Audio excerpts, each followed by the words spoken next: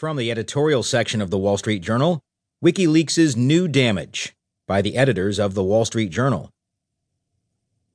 Tuesday's WikiLeaks dump of a major chunk of what it claims is the CIA's hacking arsenal ought to be an eye-opener for anyone still laboring under the delusion that WikiLeaks's Julian Assange or former National Security Agency contractor Edward Snowden are not out to weaken the United States. This leak of CIA documents appears to disclose for America's enemies a key